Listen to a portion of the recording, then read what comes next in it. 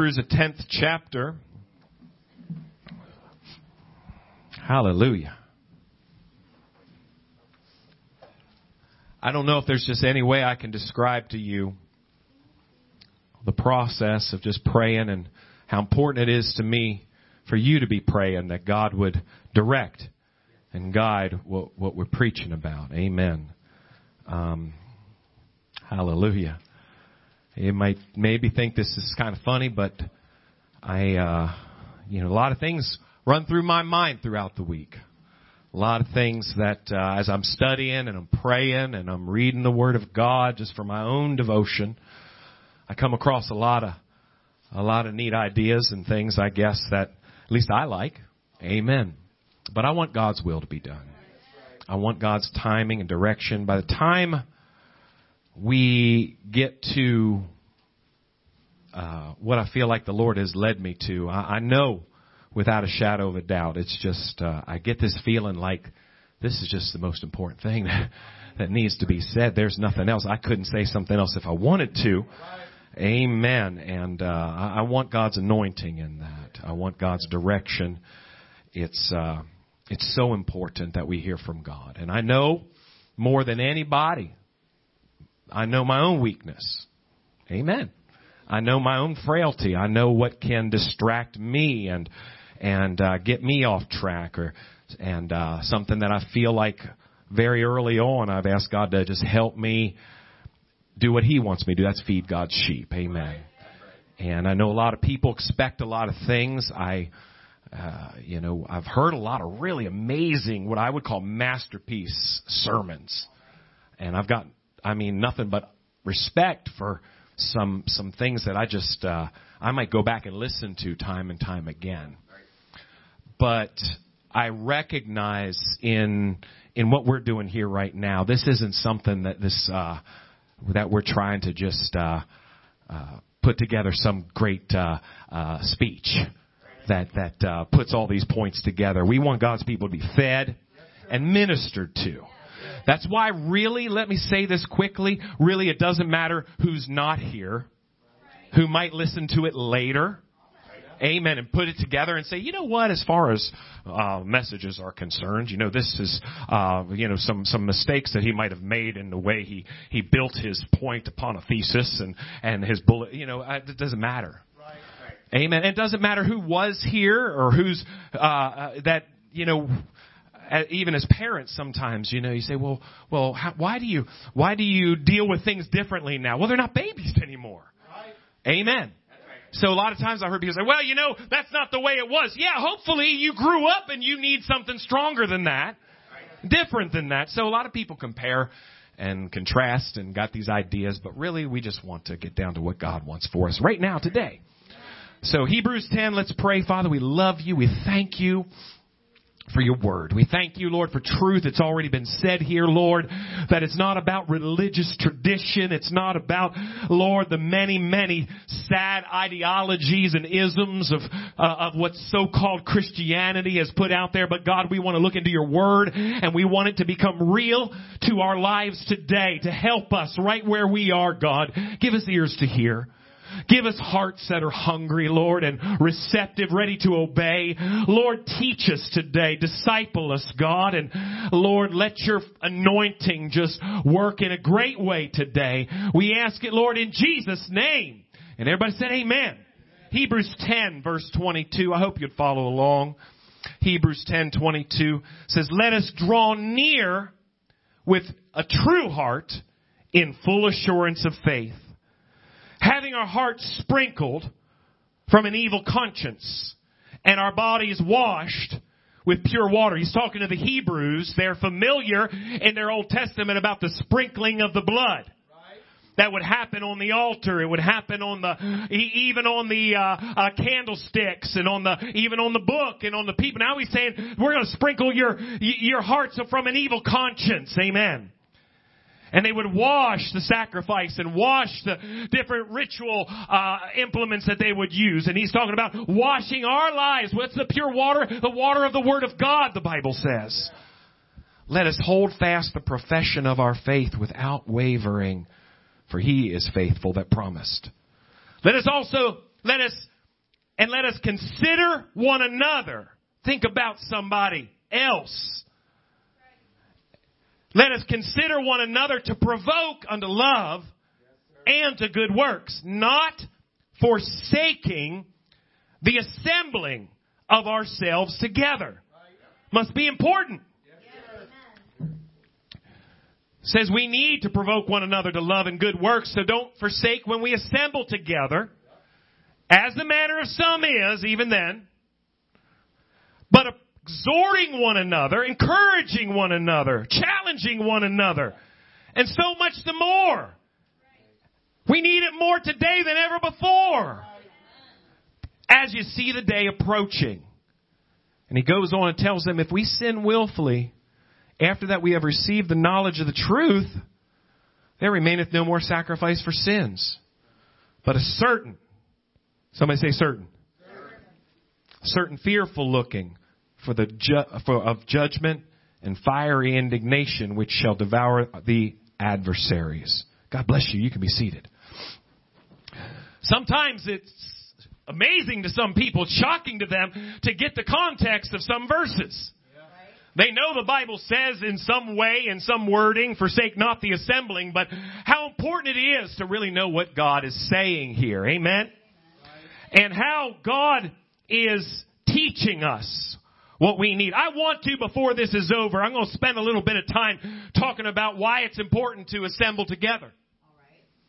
Which seems pretty like easy preaching because I'm preaching to those that have already assembled. So, before this is over, I want to put together one word with church that you never, I think, would think about. You'd never put it together with God's church, but that's what I want to be preaching about. But before I do that, let's talk about how we need to consider this. We need to think about why it's so important to assemble ourselves together. Now, I know some of you social butterflies, you just can't wait to get out of bed and get around folks.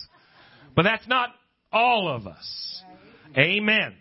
There's times where I feel like it would be easier to just go ahead and be myself. I know most of you that know me well understand that you don't have to feel sorry for me when you hear somebody say, you know what, what's he doing? Oh, he went out there by himself. He's out there taking a walk. And oh, is he by himself? Yeah, poor me. Oh, did he go and get lunch all by himself? Yeah. Oh. Sometimes when it gets a little tougher for some, even some that are more social than others, sometimes you recognize, I've heard it so many times, the enemy fights folks. And they'll say, well, I just need some time on my own. I'm going through some things. Let me tell you something. That's not wise. Amen. Sometimes when you're really struggling, I've learned how to just twist my own arm at times. I don't need somebody telling me, hey, you know what you need? I know what I need. I need somebody. Amen. I need a friend. I need a Christian.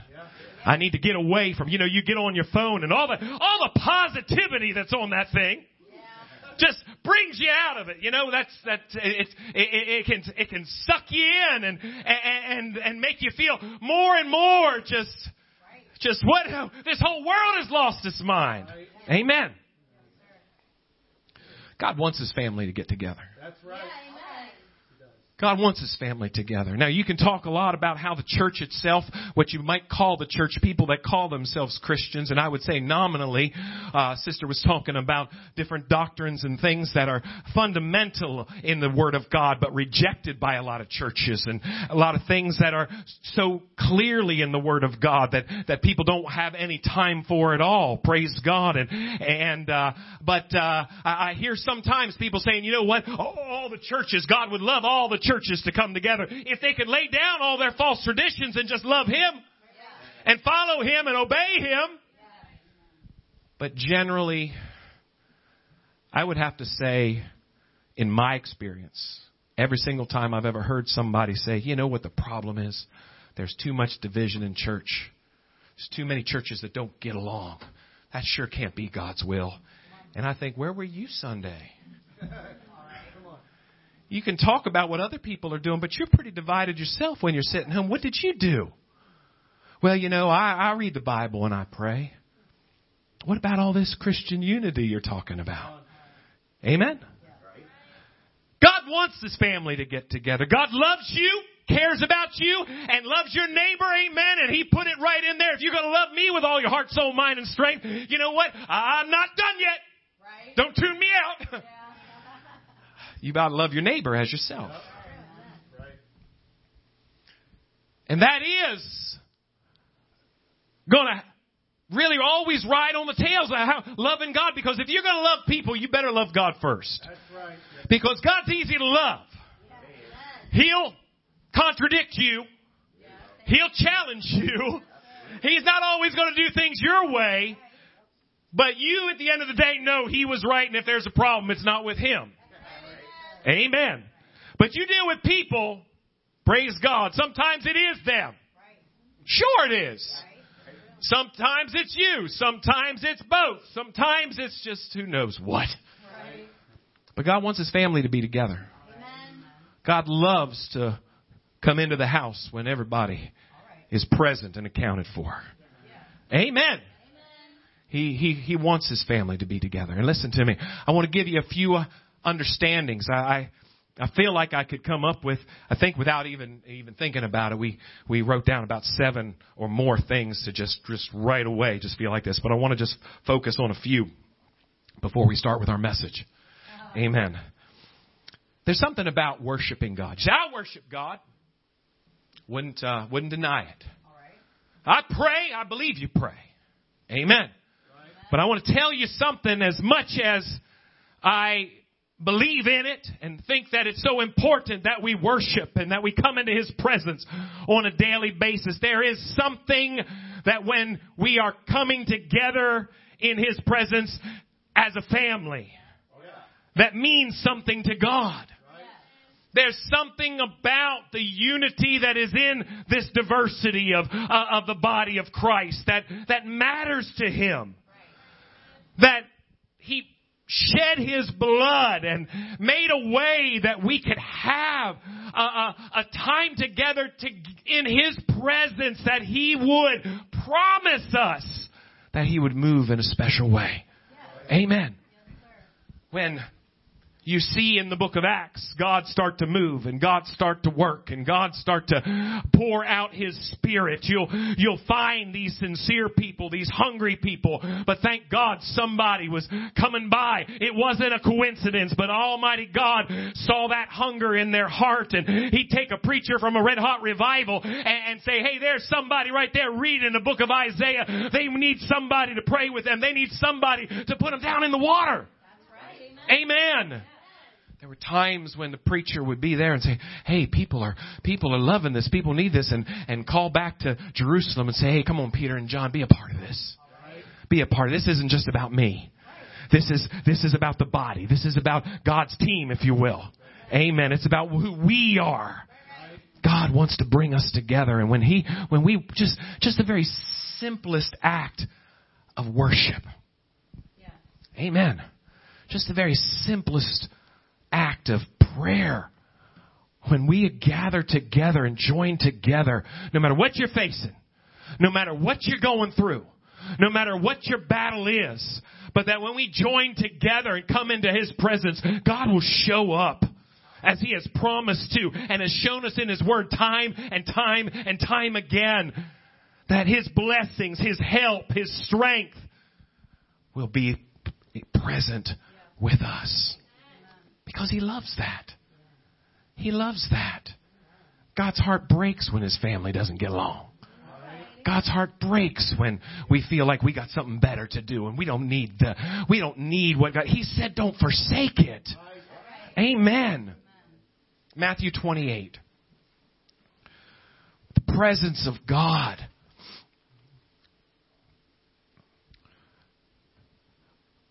will become so special. Because if you allow it, turn to Matthew 20. If you'll allow it, you recognize there's battles when you press on through into the presence of God. Sometimes when you pray, it's not always just flowing as easy as you'd like it. Amen. Well, praise God. I'm not done with my first point yet, but listen to me. People say, well, I have trouble praying in church around a lot of people. You probably have trouble praying. Because when we build an atmosphere in this house that God can move freely in. Amen. And you're out there with your battles and those spirits and those troubles that you have, and you say, oh, I had a really good breakthrough. I don't doubt it. But if you can't break through in church where people are praying for you, with you, because they're spiritual battles. Amen. There's carnal hang-ups that we have.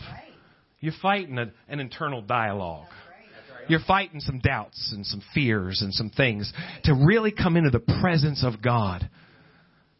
Church can help you so much more than you realize. Get the victory that you need. Matthew 28, verse 18, Jesus came and spake unto them, saying, all power is given unto me in heaven and in earth. How many believe it's true? He said it. It should be true. Go ye therefore and teach. Somebody say teach. Teach all nations, baptizing them in the name. Thank God I know what the name is. The name of the Father, and of the Son, and of the Holy Ghost. Not the names. Amen. One name under heaven given among men, whereby we must be saved. Father's not a name. Son's not a name. Holy Ghost, not a name. Thank God when you go and see how they fulfill this, they obey it. In the book of Acts, in the Acts the 2nd chapter, in Acts the 8th chapter, in Acts the 10th chapter, in Acts the 19th chapter. Amen?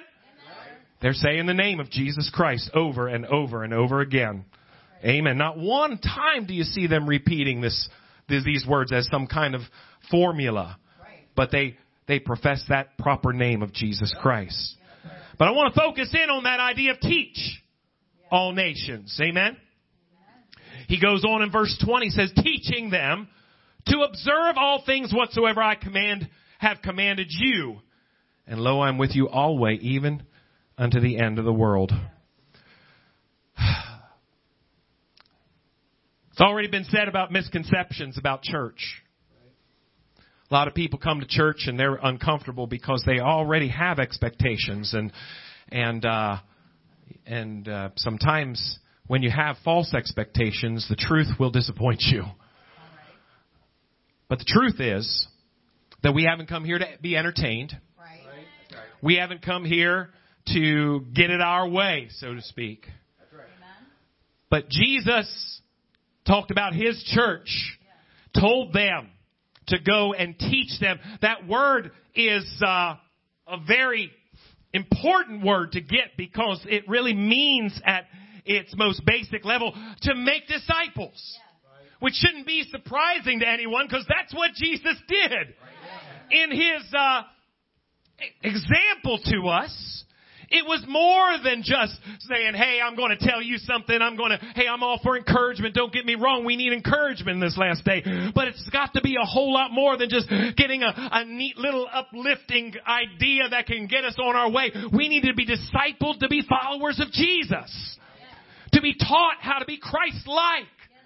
To learn what it means, because there's so many lies that have been put in us through false doctrine and false teaching, and just the world has produced a lot of broken folks. And we're trying to figure out from all the different, just the hodgepodge of all the different influences and all the different people that say, well, isn't God like this? And didn't God say this? And church is so important that we come, because we need to be discipled. So I know I'm saved. I know God loves me. That's just the beginning, being born again. And it's just the beginning of becoming a disciple. Learning what it means to take Jesus home and live in a home. And sometimes our homes can be antagonistic towards faith for some people. To take it to our jobs or to school and recognize that there's a lot of things that we all have in this last day and in our culture that that are anti-Christ. Amen. That are very ungodly and very violently opposed to what it means to be a Christian. Most of all, there's a lot of things inside each one of us. A lot of things we've heard, a lot of things we've been. Amen. That are unhealthy, that are wrong, that are not what God put in you. And if you'll come to church and be teachable, God can help you overcome sins and habits and hang-ups and things that maybe you've not even considered. There's some things in my life I thought, well, I would have never thought of that. Well, look at that. God already did it for you. He thought of it. And He's connected that part of your life to something so meaningful and to learn. To learn how to think. To learn how to, what's the Bible say? Whatsoever things are pure, whatsoever things are lovely, whatsoever things are just, whatsoever things are of a good report, if there be any virtue, if there be any praise, think on these things. That's easy to say. God will teach you how to do that. God will teach you how to have a heart that produces righteous speech. I've talked like that my whole life. I had some of these habits. Talked to people that I grew up in a house that drank and cussed and smoked or drugs and talked to somebody here just the other day talking about how they started drinking 8 years old. That's all they knew. It was their home. God will teach you. There's some things God just breaks chains. There's sometimes God just shows you, hey, here's how a Christian overcomes. Amen. Things in my life about being just I tell you, I can get almost angry at, I guess let me just be blunt about it. I don't get almost angry. But I think about the influence of all the entertainment that I've had in my life and what it showed me about relationships, about a home, about marriage, and it was damaging. Talking to young people even very recently about what it means to really be a godly husband, a godly parent. It's so foreign to someone who's never seen it. So foreign to someone who all they know is objectification and lust and selfishness. Amen. Things that God taught me about just every part of my life. Be my finances. It could be my just one step in front of another. Everything that He teaches us. He'll disciple you. He'll help you grow. It's not about the list of rules. It's about discipling. That's why it's so important to understand that aspect in raising children, that this is discipline is more than just all people know is corporal punishment. You better know what discipline means, what correction is. Correction. It's a whole lot more than just getting angry and losing control. That's abuse. But understanding, it's just a lot easier to look the part, a lot easier to just say, hey, just shut up and behave. Listen, God has disciples. Amen? Talks about there in our text, if you want to go back to it in Hebrews, the 10th chapter.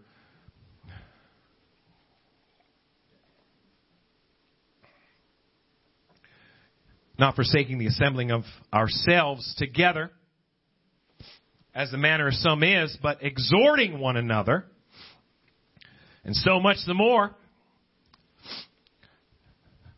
Sadly, a lot of people have this idea, well, I'm strong and I'm on my way to heaven, so I don't need church. What a selfish idea of the kingdom of God. Right. Talks about considering one another, provoking one another to love and good works, exhorting one another, so much the more. I have found in my own life that the strength that I have, the understanding that I have, can and will be challenged at times. Amen. There's times when no matter how much I might think I know, that I can be my own worst enemy. Amen. And doubt and second guess. And you say, oh, that's so dangerous. Not if you have community. If you have the body around you to say, hey, I recognize this long time before it ever comes. So I can get somebody that I can see Jesus in them. Amen. Somebody that I have. I'm not scared of people around me that are stronger than me. I appreciate that because that makes me more secure in the team that God is building around me. So I look for somebody that hey, can I recognize that they've got something real in them. Not afraid of examples that God's put in my life because I'm going to need that. There are people that you say, well, I just get through it, me and Jesus. You probably got a lot of unresolved things going on in you that will fester after a while. Listen, God's put us in a place where, well, you see it in the Bible. We talked about, I think here recently, talks about even in the Old Testament that one can put 1,000 to flight. Wow, you're doing good. 1,000 battles, 1,000 enemies. However you look at it, you can get rid of 1,000 enemies, and 2 can put 10,000 to flight. So you've done pretty good up until now, because your worst battle never got over 1,000. But I'm telling you, 10,000 comes. Amen. You'll come to a time where you got 10,000. Amen. You can go a long time, and God's mercy keeps your battles a certain way. And this is where we're going to preach tonight, Lord willing. Will you come to a time in your life, praise God, and it's by design. You're going to need some help. You're going to need some help. You're not going to be the only one that's got the right thing to say, the right words, the right prayer. You're going to need to join together. Amen. 2 are better than 1, the Bible says. 3-fold cord is not quick. You're going to need to build that. You're going to have to go after that. I can tell you it's not the easiest thing for me. But I've made up my mind. I'm going to have people around me that I can lean on. Amen. Some of my friends, you know what, after a while, they made a different turn that I could not follow them in. And that breaks my heart. But I will have somebody that I can lean on when I need prayer. Somebody that I can trust when I know that I feel the shaking that God said is going to happen. Amen. When you get the idea somehow you're like the prophet Jeremiah, there's nobody but got it like me. I hear from God and nobody else does. You are already deceived. You're not just ready for deception. You already crossed that line. People that feel like they're living in days and everybody's backslid. I'm the only one that sees that truth. You've already crossed that line. You need to recognize, hey, I don't ever want to get to a place. Even Elijah wasn't the only one. Amen. There's so many more things we could cover. We talk about the Great Commission. Talk about how in order to save folks, in order to see people saved, let me say, He does the saving, but in order to make sure that they know Jesus. And can I tell you what, that's not just a one person deal. We all work together to bring them into that place again where they can be born again and they can be discipled. Amen. That takes, according to the Word of God, God chose the foolishness of preaching to save them that believe. Read it there in 1 Corinthians. Also in Romans, the 10th chapter. How can they believe without a preacher? Hey, but that's more than just the preacher. We're all praying. We're all helping. We're all strengthening. That's what evangelism is all about. And I hear people say, I can do the will of God. I don't need anybody. How sad. How sad it is to think that you can do more without help. You haven't read your Bible. And I want to say this. The people that I've seen that feel like they can do more for the kingdom of God without any help, what ends up happening is when they do find somebody, they want to be the hero. They want to be the prophet. They want to be the one that hears from God because they can't share that kind of... It's not about who gets glory. It's about that soul that's going to be snatched out of destruction, and the church rejoices, and the church works together, and the prayers and the kindness and the giving and the preaching and the praying, and it all works together for the kingdom of God. People that think that they have a burden for evangelism but they still forsake the assembling. They're not kingdom minded.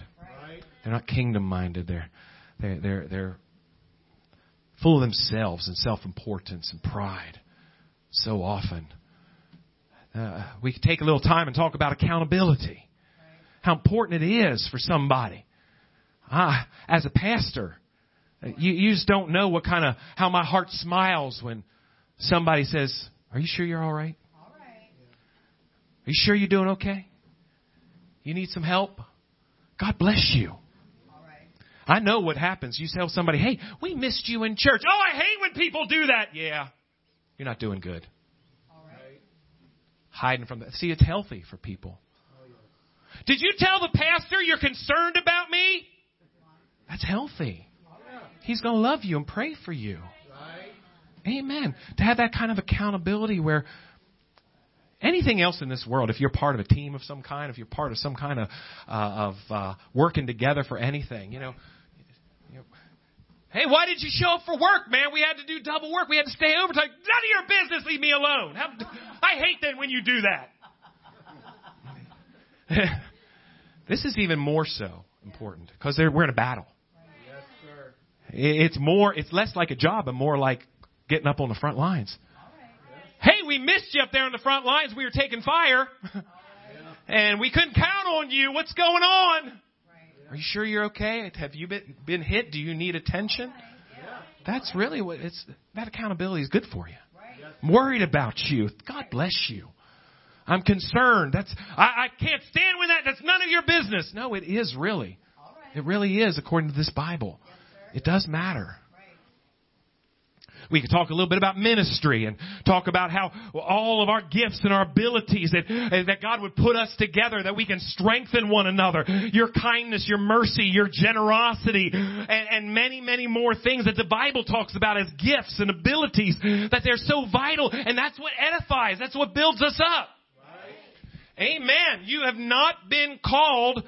People say, "Well, I'm the church. Don't you know that has nothing to do with the building?" Wrong.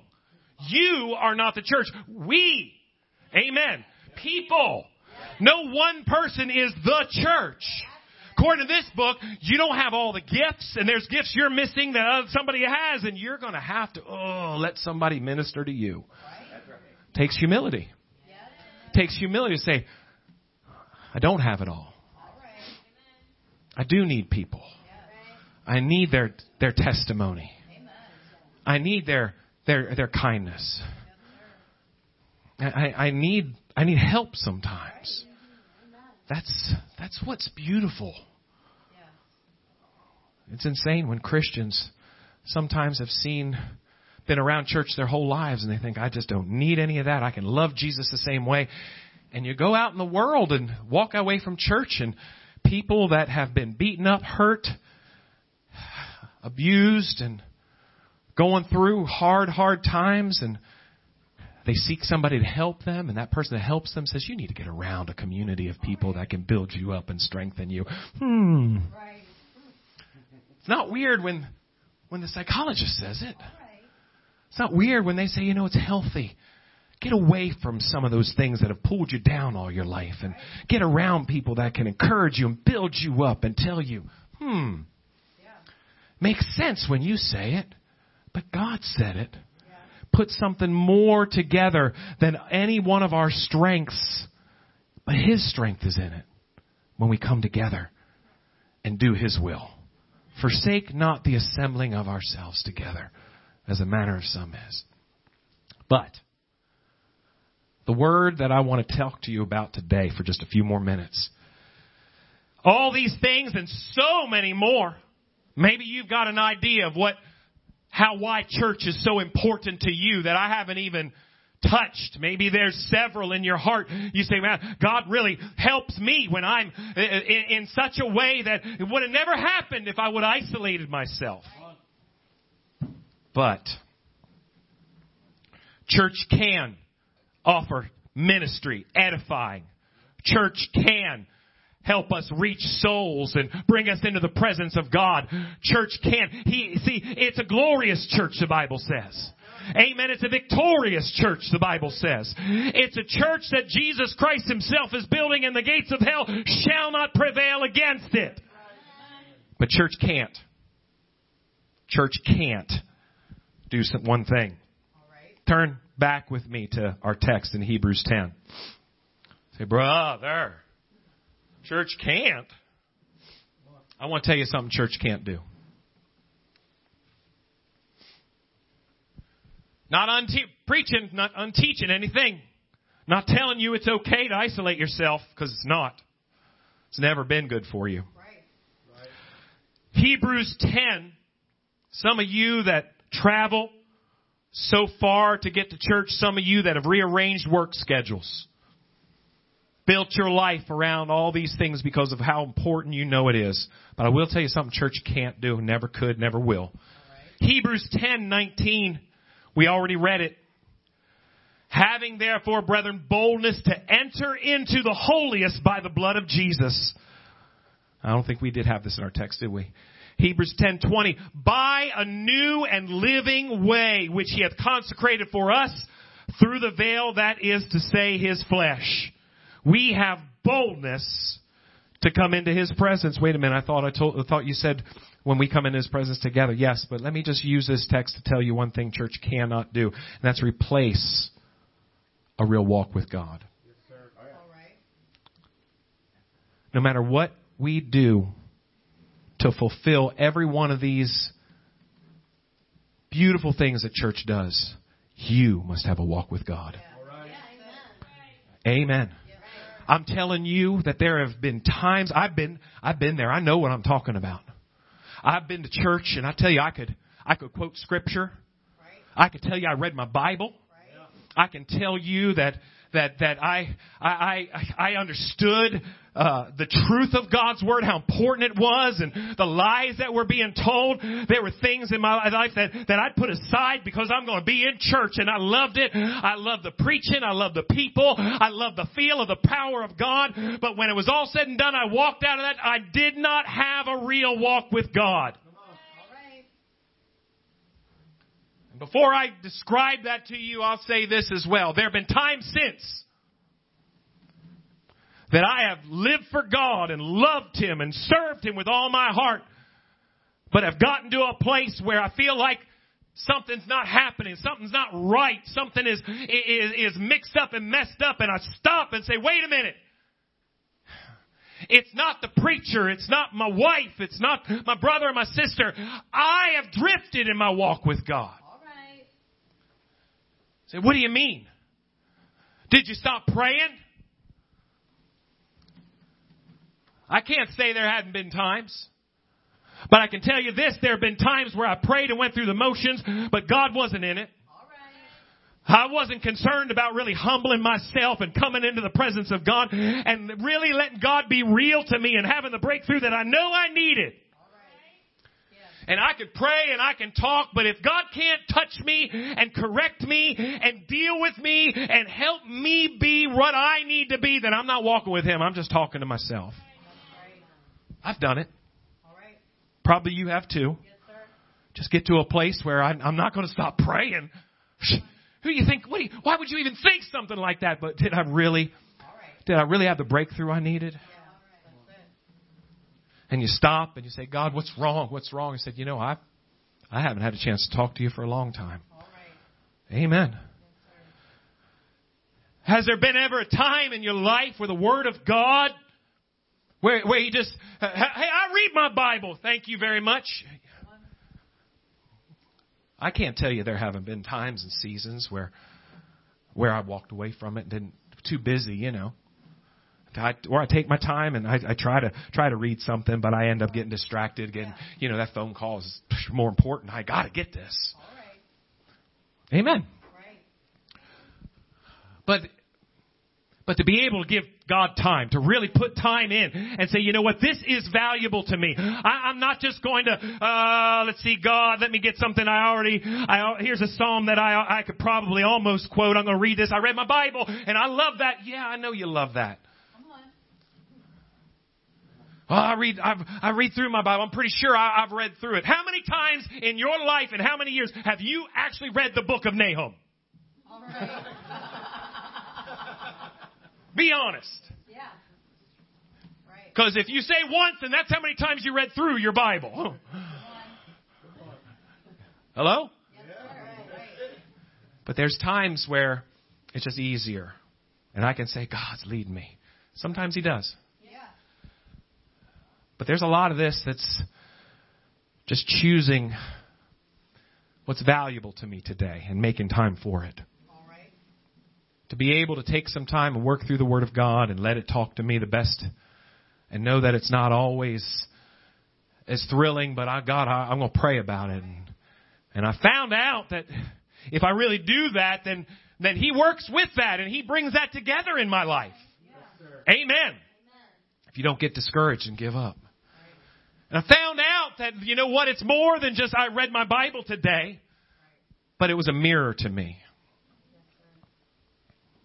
Times where it wasn't a preacher. See, the preacher is going to cross you. Unless this can be a mirror to you. And there have been times before that you say, oh, wow, God. That's convicting me. That's like that's hard to read. And the preacher didn't do it. The Holy Ghost did, and through His Word. And if that never happens to you, then it's going to be very awkward when it happens when the preacher opened the verse that you should have already probably read and knew that that's in there and going to get you. It's good. It's good. But the Bible talks about the perfect law of liberty. Being a mirror, and if you don't give God time to look at your life, are you really walking with Him? If the Bible is not, listen, oh, wait a minute, no, I've got these feelings and I chat with Him all day. The Bible is, He's going to talk to you through that. He's going to talk to you through that. It's going to help you understand what we're preaching to you Sunday morning and Sunday night, Wednesday night. Are you walking with God? Are you really walking with Him, or is it just religion, tradition? Do you spend time in the Holy Ghost, in worship, and loving Him and serving Him, and then asking Him to talk to you? How about church? I'll tell you this right now. I'll say it like Paul said. I delivered what I first received. God had to get a hold of me. I was brought up in church. And God had to put His finger right on my nose and say, you're playing church. You're playing church. You're going through the motions, but you don't let me talk to you. You don't touch my presence. You're not. It's a formality, but it's not. It's not where you make yourself vulnerable to me. Church, no matter what part of church there is for you, it cannot take the place of a walk with God. And everybody gets to a place where we need to be honest about our walk with God.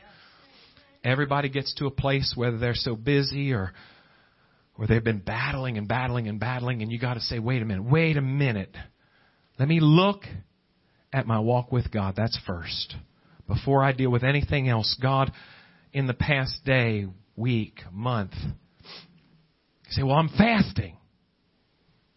Are you fasting, or are you just skipping meals? Right. Come on.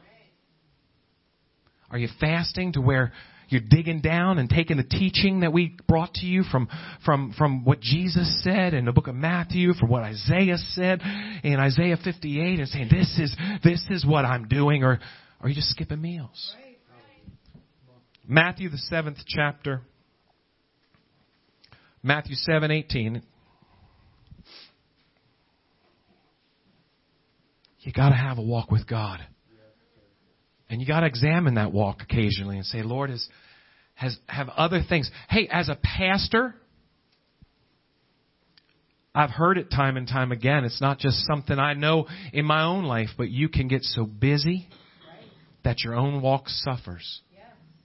Amen. Busy with ministry. Right. Yes. Busy doing things that are your responsibility. Look at Jesus. He came to seek and save that which was lost, right? Yeah. Every now and then he said, y'all go on. Get in that boat. I'm going up on this mountain. No, you're not following me. I need to. That was an example to us. Times where you need to look at your walk. Matthew 7:18. A good tree cannot bring forth evil fruit. Neither can a corrupt tree bring forth good fruit. Every tree that bringeth not forth good fruit is hewn down, cast in the fire. Wherefore by their fruits ye shall know them. Not every one that saith unto me, Lord, Lord, shall enter into the kingdom of heaven, but he that doeth the will of my Father which is in heaven. Not just saying, Lord, Lord. Many. Do you see that? Many will say to me in that day, Lord, Lord, have we not prophesied in thy name? And in thy name have cast out devils. And in thy name done many wonderful works. And then I will profess unto them, I never knew you. How does God not know you? I know he exists. I know he's real. I know the cross is for me. I know he loves me. For the Bible tells me so. Why would he say he doesn't know me? He's Almighty God. He can count the number of hairs on my head. He knows the cattle on 1,000 hills are his. He knows every star by name. Why would he say he doesn't know us? Because that is a word of intimacy. That is a word of relationship. Not a one-sided, fake, phony idea of me and Jesus have our own thing going on, and I love it, but a walk that makes prayer alive, that makes the Bible challenge you, that makes the Word of God and the house of God a place where we are strengthened and edified and grow. It takes a walk. I will profess unto them, I never knew you. Depart from me, ye that work iniquity. If you drop down to verse, it goes on then. It says, everyone that heareth these sayings of mine and doeth them not shall be likened unto a foolish man which built his house upon the sand. It starts talking about the storm that comes in life. And they have no strength because that storm, they weren't prepared. They weren't prepared for the battle. They did not have that firm foundation. Let's bow our heads. Oh, hallelujah. Listen. So many times I've seen it over the years. People can be active in their church. They can appreciate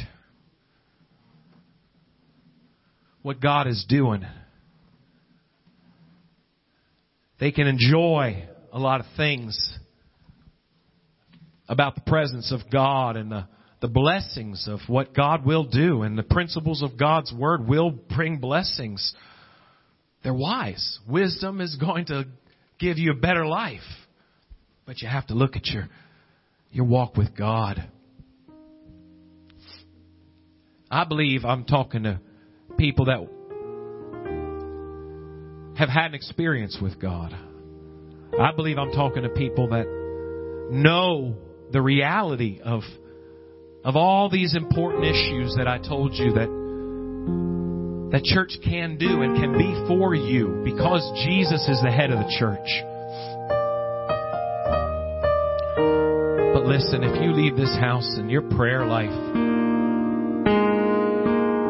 is routine, it's dry, it's weak,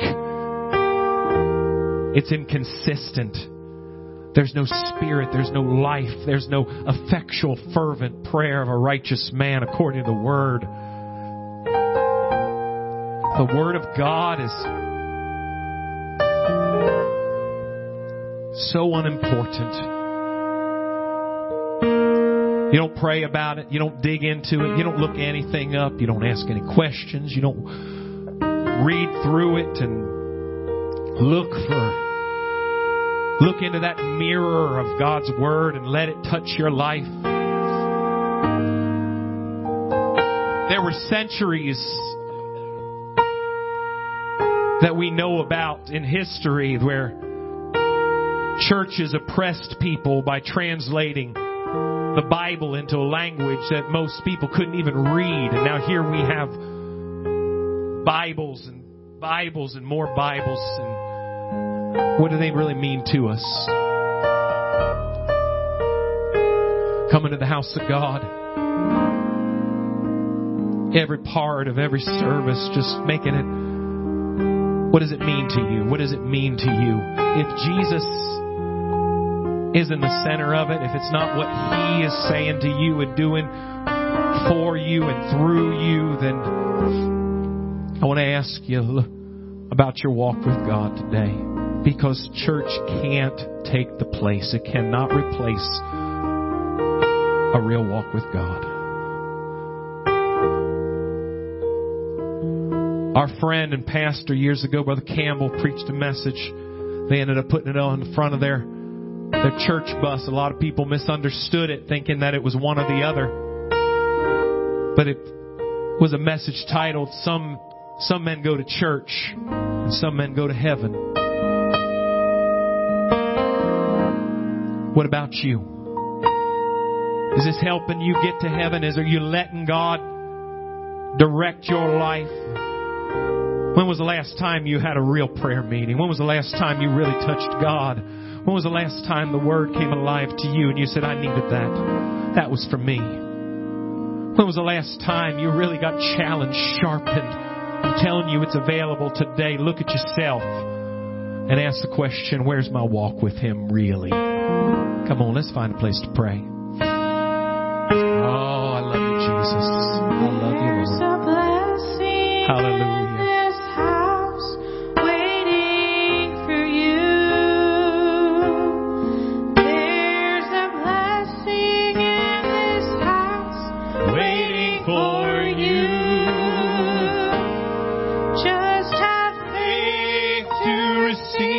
God, I need to renew it. Knows that you need it. There's a blessing in this house. Listen, what are you going to do when you stand before that God that made you? What are you going to do when you stand before God that created all things? What are you going to do with the cross that He has entered into time and space with compassion and with mercy? That He might know you, that He might walk with you. It's His desire more than anything else. God knows that you need it. There's a blessing. He'll bring healing to your heart and mind. He'll bring deliverance in your life. There's a blessing. Oh, if you'll let Him. Waiting for you. But there's nothing else that'll take the place. Oh, I know what it's like to drift. I know what it's like. I've seen it time and time again when we get weaker. There's a blessing in this house waiting for you.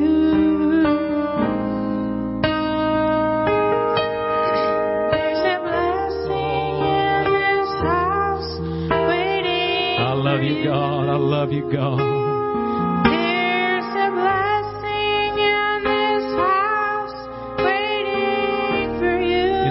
Jesus, help us, Lord. Just have faith to receive it. God knows that you need it. There's a blessing in this house. Yes, there is. Waiting for you. I had another message on my heart. The Lord gave me, I'm going to be preaching tonight. I came over to the church a few days ago. Just felt so shaken in my spirit, just brought tears to my eyes. Battles that we've been fighting. I talk about spiritual warfare. The very reality of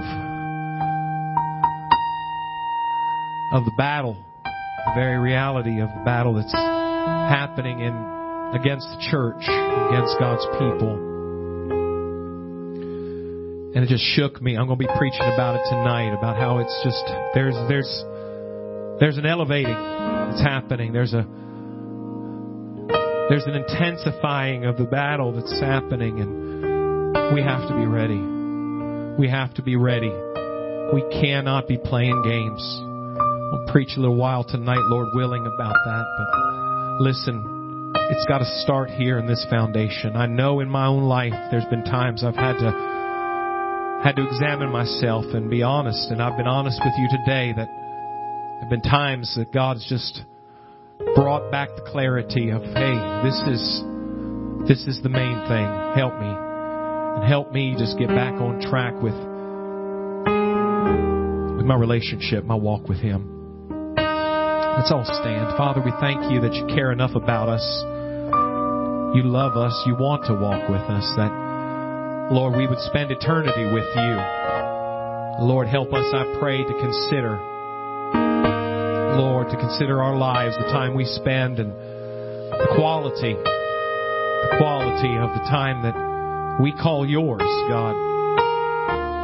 Help us, I pray, just to yield ourselves to You. Bless Your people, Lord. God bless this afternoon for Your glory, Lord, the service tonight, God. And we just, Lord, ask You keep us safe in You. We love You so much, God. Have Your way. In Jesus' name we pray. Amen. Amen. God bless you, church. God bless you.